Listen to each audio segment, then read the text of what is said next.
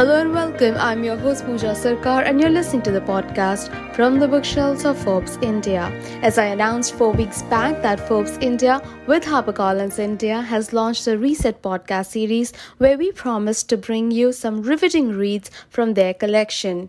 Today is the last episode of the Recast series, and for that, I decided to pick up The Brand Custodian My Years with the Tatas by Mukund Govindrajan, where he discusses Ratan Tata, some of the boardroom battles, including the recent one between Cyrus Mistry and Ratan Tata, his journey over the years in the group. Also, did you know that the architect who designed Gateway of India has also designed the Bombay House, the corporate headquarters of the Tata Group? The book is quite interesting, filled with anecdotes and many stories. So now let's speak to Mr. Rajan about his book. The first question that's popped to my mind is, in the introduction, you talked about the cautionary tale for Tata Group to reinvent itself and find new business models or succumb to great challenges it faces like other corporates. You have cited the example of GE in the same. So can you elaborate on that and, what are the new wheels of growth that you see for the group? So what I was trying to allude to in the book is the fact that Tatas have a presence across many different businesses. And as we've seen with General Electric, it is not very easy to chart the fortunes of each of those individual businesses in an optimal fashion all the time. And as a result, there are situations where some businesses are floundering, other businesses are doing a little better. And sometimes if you're managing a diverse portfolio, you have to make a call on what businesses make the most sense for the portfolio, where the real skill sets at management lie. Now, in the case of Tata's, I think in the last 30 years, particularly since liberalization, there have been many businesses the group has actually exited. If you think about the early 1990s, for instance, Tata's used to be in businesses like Tomco with soaps and chemicals, Lakme with cosmetics. They used to be in paints. They used to be in pharmaceuticals with companies like Tata Pharma and Merint. Eventually, they got out of all of these businesses because there was a belief that the group was not as adept at managing these kinds of businesses, and perhaps handing over the management to another group. In the case of Tomco and Lever, it was, of course, Hindustan Unilever, might make more sense. Likewise, I think at this point of time, Tata's are at a little bit of a crossroads. But this crossroads is, I think, more critical than at any time before, because it is also a crossroads when you have to decide what the values that inspire the group are going to be. Are they the same values that have inspired the group for almost 150 plus years? Or are they going to be something different in today's day and age? If the focus is just going to be on profitability, then I think many businesses that are part of the group today perhaps will not find a place in the Tatas of tomorrow. On the other hand, if the value system that drives the group is going to speak to considerations like a strong commitment to job creation and nation building, then perhaps some of these businesses will survive and will be sustained with a lot of investment being made in them. And I'm thinking of businesses like steel and auto, for instance, that have made the group proud in years past. You ask about opportunities for the future. I think there are several that the group is already invested in. Some of these are relatively new, not just for Tata's, but for corporate India. So I'm thinking of defense, for instance, which used to be the domain of the public sector in the past, and now private companies are making a major foray. Tata's are perhaps the biggest private player in defense today. And at a time when the government is talking about Make in India and has large defense investment plans, that could be an important business for the group going forward. Likewise, financial services. We burnt our fingers with a company called Tata Finance, which had to be closed down after a scandal which saw the CEO being jailed. But subsequently, another company, Tata Capital, was floated in 2007. And that company, I think, has significant prospects going forward. If there is one thing that Tatas are known for in India, it is for a trusted way of doing business, which makes the most kind of sense in financial services, where trust is a major requirement. That could be a business for the future. Similarly, retail. People don't necessarily realize, except for very close, intimate Tata Group watchers, that a company like Titan today has become so strong in retail that its market cap is in fact larger than the combined market caps of Tata Motors and Tata Steel put together. So I think you're seeing interesting businesses. Some have been around for a little while, some have huge prospects going forward. The one business where I would imagine you can make all kinds of investments in the future, and that is really the future, is the convergence of communication and internet services and IT services, where obviously through TCS you have great strengths, but you also have companies like Tata Communications. And in today's world where we're all working from home, relying on broadband services, internet connectivity, and looking for new applications that can make life a little easier going forward, I would imagine that continued investment in IT is going to be critical for the group to retain its salience as perhaps India's largest corporate group going forward. True. There's one thing that I wanted to understand. This is something that a lot of people keep asking also, that Tata Group has these hundreds of companies. They might not have the Tata brand going with them, but there are so many companies. But as you also wrote in the book, that the top 5 or 6 companies contribute nearly 90% to the revenues. What should be done going forward? Do you stick to having so many companies together, or there will be rationalization in that? I think rationalization is inevitable. And as I mentioned, in the 1990s, there was a fair amount of that happened. It's also important to be able to take the long view. And there are many businesses which require a fairly extended runway, if you will, before they're ready for liftoff. And let me give you 2 examples. One is of the highest market cap company in the Tata Group today, TCS, Tata Consultancy Services. It actually started way back in the 1960s. And over time, it slowly grew. Even as early as recently as the early 90s, they hadn't even clocked 100 crores in turnover. And yet today, the market cap is probably 70% odd of the market cap of the entire Tata portfolio. So you've had to back this business for close to half a century before you started seeing the significant dividends. And a lot of that, of course, came with Y2K around the cusp of the century. And then subsequently, the way in which Mr. Ramadure and the team at TCS built the business going forward. The other company that is, again, as I mentioned earlier, very strong on market cap is Titan. Now, Titan actually, its initial foray into watches sort of went along reasonably smoothly. And then they tried the hand at jewelry under a new brand name of Tanishq. And it took several years before that business actually took off. And there was a point of time, which I mentioned in my book, when perhaps there was even a view that the jewelry business should be exited or closed down. And I know that managers at Titan were extremely concerned over the future prospects of the business and, of course, the people employed in that part of the business. It didn't happen. And look at where we are today, where Tanishq accounts for the majority of Titan's turnover and a significant part of its profitability. So I think sometimes you have to back interesting businesses, not just for 1 or 2 years, but sometimes for decades before they actually deliver the kind of returns and promise that may have been initially anticipated. So while there will be many businesses that the group ought not to be in because they result in resources, time, management bandwidth being squandered, I think there are a number of interesting smaller businesses that should be, in a sense, incubated, groomed for a while before you take a final decision. But yes, I think there are many people who watch the group who would say that there are far too many businesses for it to make sense at the moment. True. There's something interesting that you talk about. There are some very interesting stories there in your book. First, there was this one incident that you talked about where Ratan Tata was a prankster and he wanted to put a plastic snake in the shoes of Dr. Bhabha, and then you stopped him from doing all of that. And hence, I just want to come to the fact that, you've worked with Mr. Ratan Tata so closely over the years, and you've written extensively about how you've seen him change over the years. I just wanted to understand your perspective on him, working with him so closely. I think he was a delight to work with. I think all his staffers will vouch for that over the years. He was extremely grounded. Not somebody who would stand on protocol or seniority or any sense of conceit that he was more knowledgeable or had any greater capabilities than the man next to him. People at airports would remark at the wondrous sight of a corporate chieftain from India carrying his own bags and not having a retinue that would be wandering around him trying to help him out. So an extremely grounded individual, and somebody who was very, very easy to work with.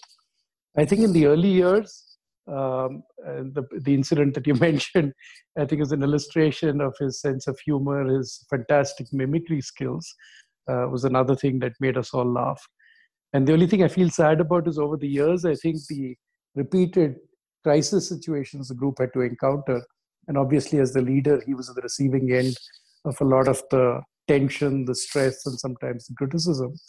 I think his sense of humor sort of diminished over time, or at least he could not express himself as openly and powerfully as we would all see when we were working closely with him in the early years.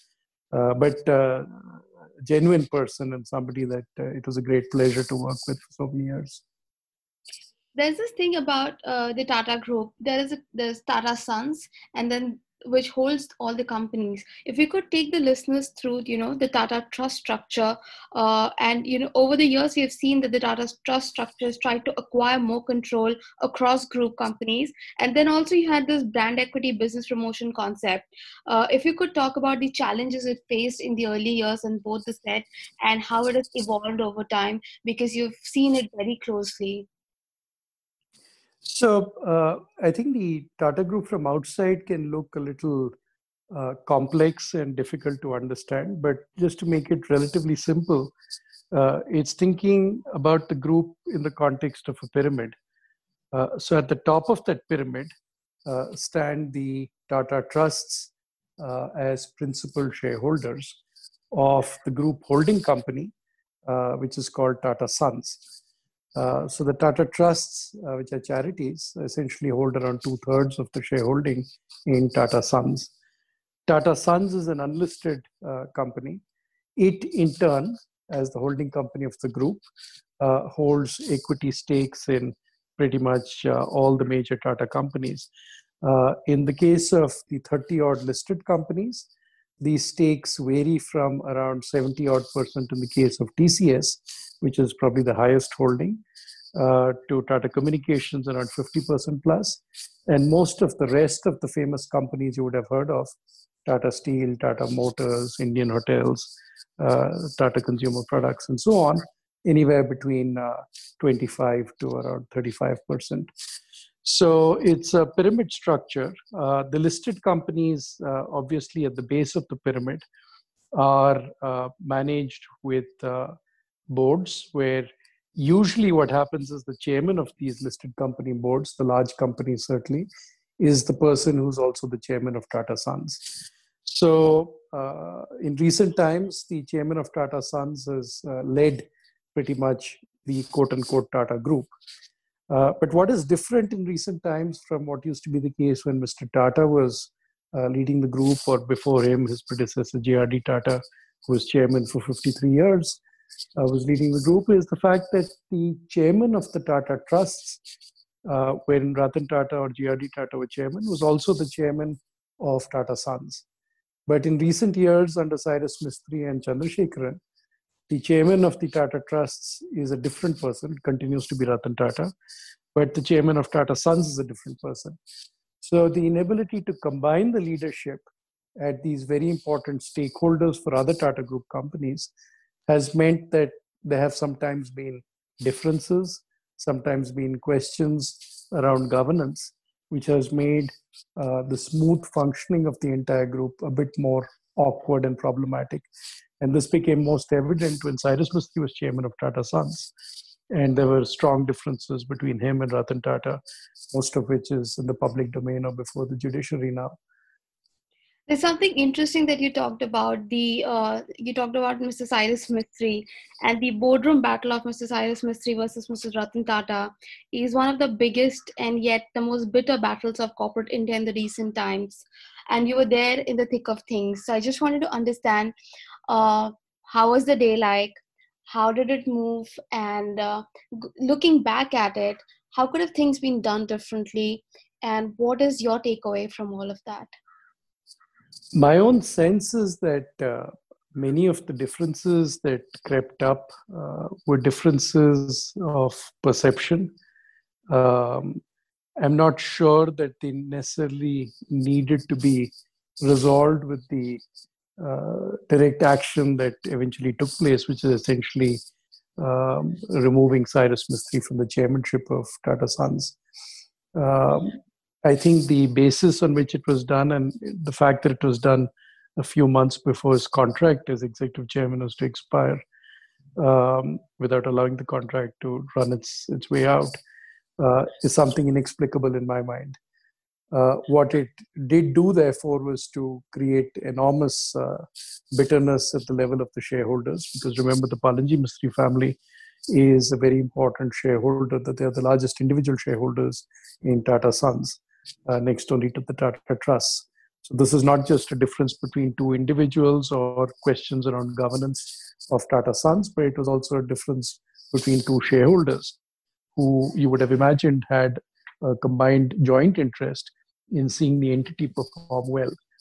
And when you look at what has happened in subsequent years, the fact is that many of the challenges that Cyrus Mistry was dealing with continue to be challenges under his successors, Ratan Tata as interim chairman, and then Chandrasekhar now as chairman for almost 3 years.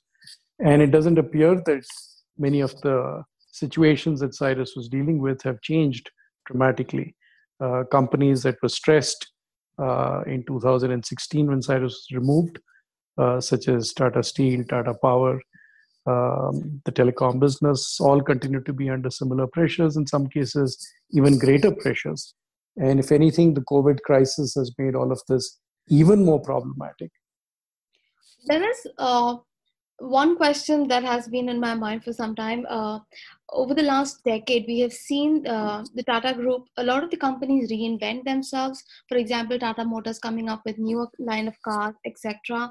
But there is something, there are two people. One is Neera Radia, the entire 2G scam that just blew up for the Tata Group. And then the second is the connection with Mr. Siva Sankaran. If you could, who's also called as Siva. So I wanted to understand these two important factors who have been part of the Tata Group over the last decade.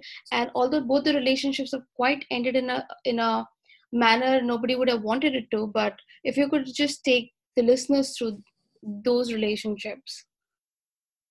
So both the individuals you mentioned, I think, were again larger than life figures. They left a strong imprint on the landscape.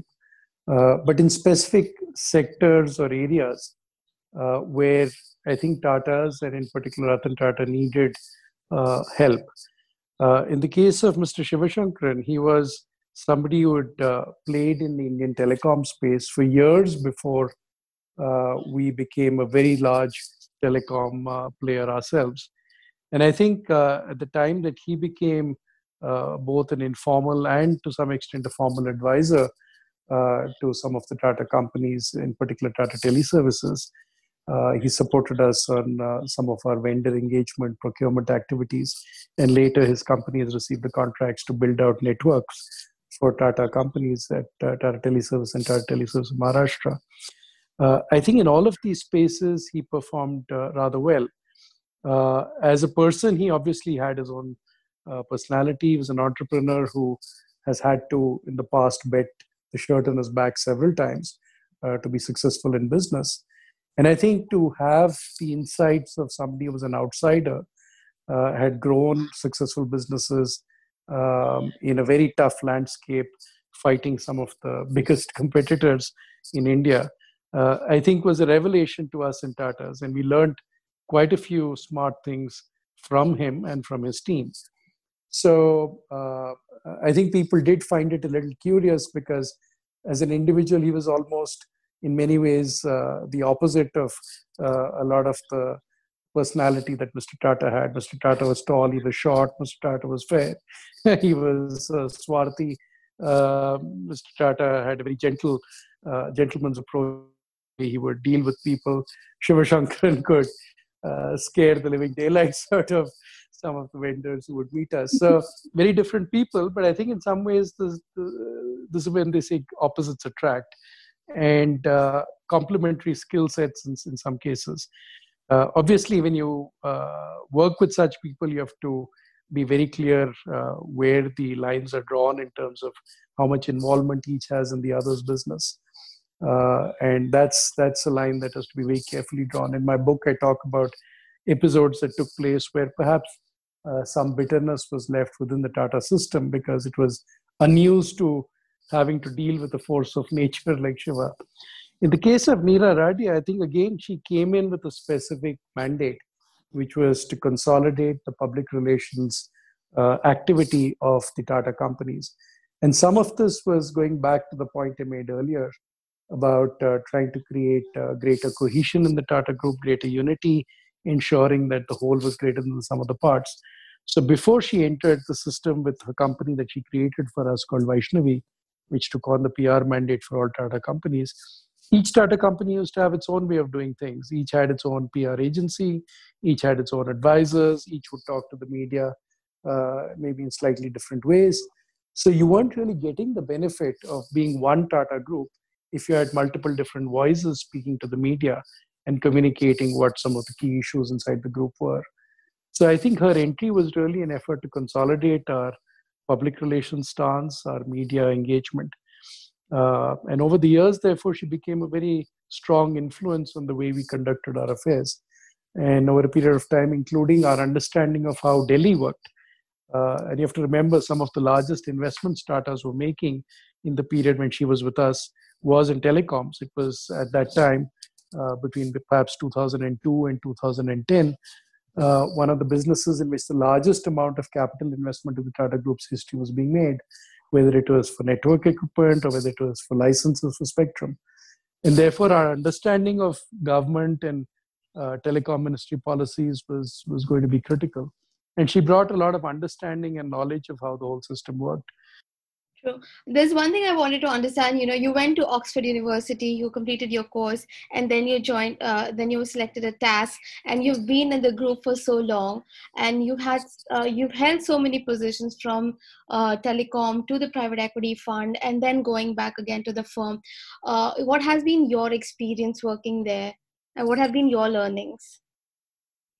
I think I was extremely privileged. I was extremely fortunate for the time I spent in the Tatas, and particularly the people I worked with. I think those are rare opportunities to work with some of the greatest managers one could imagine one would ever spend time with.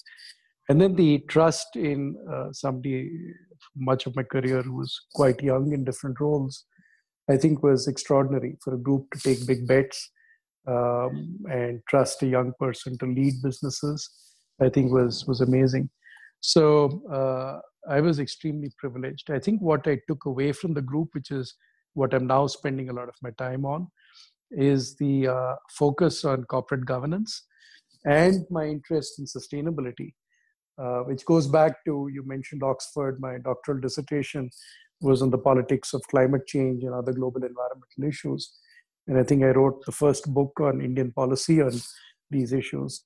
So I've been tracking climate change for the last 30 years. And I think when I left Tata's, the experience I'd had on both the corporate governance front as chief ethics officer, amongst other things, of Tata Sons, and also my interest in sustainability. I chaired the Tata Sustainability Council. Have been very helpful in navigating this new space called ESG, or environment, social, and governance, which is becoming, I think, the big new thematic for large numbers of investors around the world. So I think my Tata tenure was rich with experience, anecdotal and otherwise, and helped me with some very important skills and training that are going to be very useful in the years ahead. Finally, before I let you go, the last question would be on the coronavirus outbreak has had a huge impact on everyone around. How do you see Tata Group coping up with it? And in general, how do you see the economy coping up with it? I think in the next few days, we will see what the decision is on the lifting of the lockdown and how business and industry will be allowed to get back to hopefully full capacity in the next year or so. But it's going to be a slow climb, an uphill climb for industry. because I think the impact of just the last 2 months of lockdown has been huge. It has disrupted the economy in a way nothing else could have. Perhaps the closest that you can think of to a situation like this is if there had been major war on some of your borders. But this goes even beyond that in some cases, in some industries. So, for instance, you think about aviation. Tatas are very big on aviation with Vistara and AirAsia India. You think about hospitality. Tatas are big on hospitality with Indian hotels. Uh, so, I think there are going to be industries that are going to take a long time to get back to any sense of normalcy, simply because of the precautions people are going to take thanks to the virus. Demand is going to take a long time to come back to normal because people have been through a lot recently. They understand the value of having savings. They understand the value of having jobs. A lot of people have lost jobs. So I think the desire to spend freely is not going to be there for quite some time, which is going to hamper, I think, an economic recovery for a while. And the situation has been compounded by the fact that government, which has been a very big spender over the last couple of years, and in some ways has shored up significant parts of the economy, including infrastructure, is dramatically going to be overplaying the fiscal deficit and lacking in resources to be able to spend freely. That's quite interesting. Thank you so much for your time, and thank you for being on the podcast.